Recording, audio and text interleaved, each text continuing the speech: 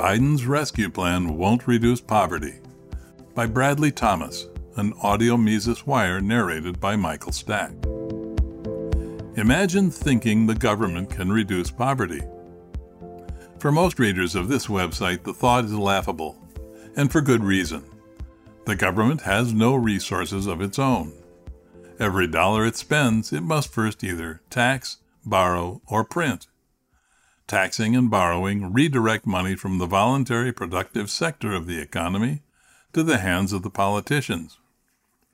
Printing new money erodes the value of currency already held by citizens, harming low-income households disproportionately, while distorting important market signals like interest rates that are vital to coordinating the economy's complex patterns of production and exchange. Nevertheless, the Urban Institute, a highly influential and deep-pocketed left-leaning think tank, just released a report claiming that the recently passed American Rescue Plan will reduce the poverty rate by 1/3 in 2021. Major media outlets like the Washington Post and CNN wasted little time in reporting on the study's findings. The report's methodologies and assumptions, however, are highly questionable and cast doubt on the legitimacy of its conclusions. The Urban Institute's study claims that the rescue plan will reduce the number of people in poverty in 2021 by about 16 million, from over 44 million to 28 million. This will be accomplished, according to the study, because the plan will increase aggregate net resources for households currently under the poverty line by $87 billion, or an average of about $3,850 per family. The report, however, gives away the game early on. Our analysis does not include the macroeconomic effects of the policy changes. This is often referred to as a static analysis. This admission alone should be enough to dismiss the Urban Institute's findings. Assuming that the massive changes to the money supply, government debt, and incentives to work, spend, or save will have no effect on behavior or other macroeconomic effects, like price inflation, is wholly unrealistic. For starters, how many households will fall back below the poverty level when price inflation pushes up the cost of living, especially the cost of common household needs like groceries, gas, and utilities? In January, grocery prices were already up 3.7% year over year, the largest such increase in a decade, with beef leading the way with an 8% rise. Gas prices are up more than 50 cents per gallon already this year and are expected to surge beyond $3 a gallon this summer. Oil prices are up more than 20% this year and continue to climb. Add in a rescue plan of $1.9 trillion, most, if not all, of which will be newly created fiat currency, and price increases should be expected to accelerate still further. The rescue plan will cost nearly $5,800 for every man, woman, and child in the country, more than $23,000 per family of 4. Yet, according to the Urban Institute's calculations, even those households targeted for the greatest amount of relief will receive on average $3,850 per family. Basic math indicates that low-income households will struggle to keep pace with the rising cost of living, even with the financial relief. More specifically, the Urban Institute attempts to evaluate the impact of 4 specific measures contained in the rescue plan. Unemployment benefits. The plan will add another 25 weeks of federal benefits, along with an additional $300 a week.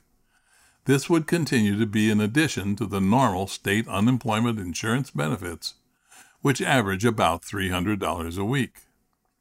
At an annualized rate, a household with 2 people collecting an average of $600 per week in UI benefits would be receiving the equivalent of more than $62,000 per year, nearly matching the national median household income of $68,703.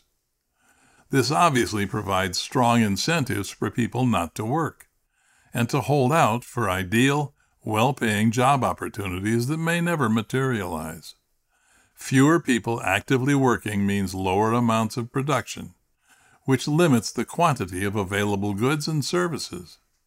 A limited supply of goods and services being chased by a dramatically increasing amount of dollars will help to drive up prices more significantly. Discouraging work and productive activity is the opposite of helping to alleviate poverty. And what about the longer-term effects on the recipients once the benefits expire? How much more difficult will it be for them once again to find work after another 6 months of being out of the workforce? The Urban Institute leaves such questions unaddressed. SNAP benefits. The Urban Institute report also estimates that the extension of increased Supplemental Nutrition Assistance Program, or SNAP, benefits would serve to reduce poverty by 1/10 of a percentage point. The assumption here again is that the value of the benefits isn't being traded off against higher food prices, an assumption that is naive at best and intellectually negligent at worst. The higher cost of living may force more people below the poverty line than the benefits would enable to exceed it. Stimulus checks. Of the 4 measures analyzed in the Urban Institute's report, the stimulus checks of $1,400 for most Americans are predicted to produce the largest projected poverty reduction. The checks are purported to provide relief to families enduring financial struggles thanks to the COVID lockdowns. But in spite of the significant spikes in unemployment, especially concentrated in the fields of hospitality and leisure, the majority of people receiving the stimulus checks will have suffered little to no interruption in their incomes.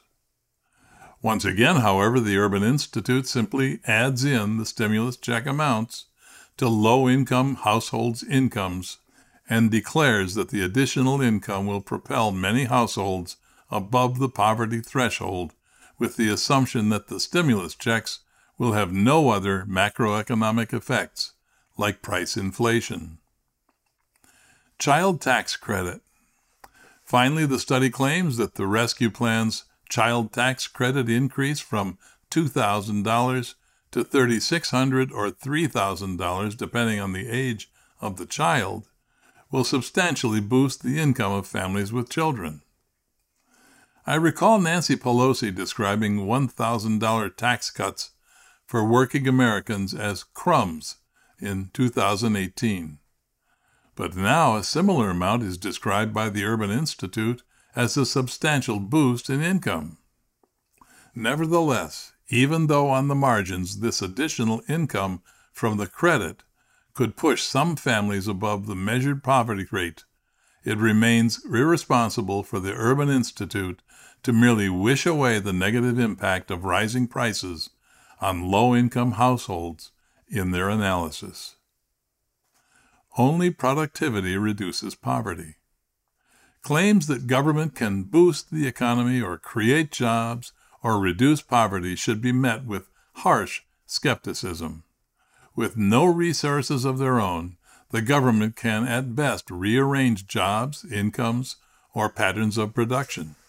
But even more likely, the process of doing so will hamper economic progress, destroy jobs en net, and exacerbate poverty. As John Chamberlain, the late economic historian, stated, "Poverty in society is overcome by productivity, and in no other way. There is no political alchemy which can transmute diminished production into increased consumption."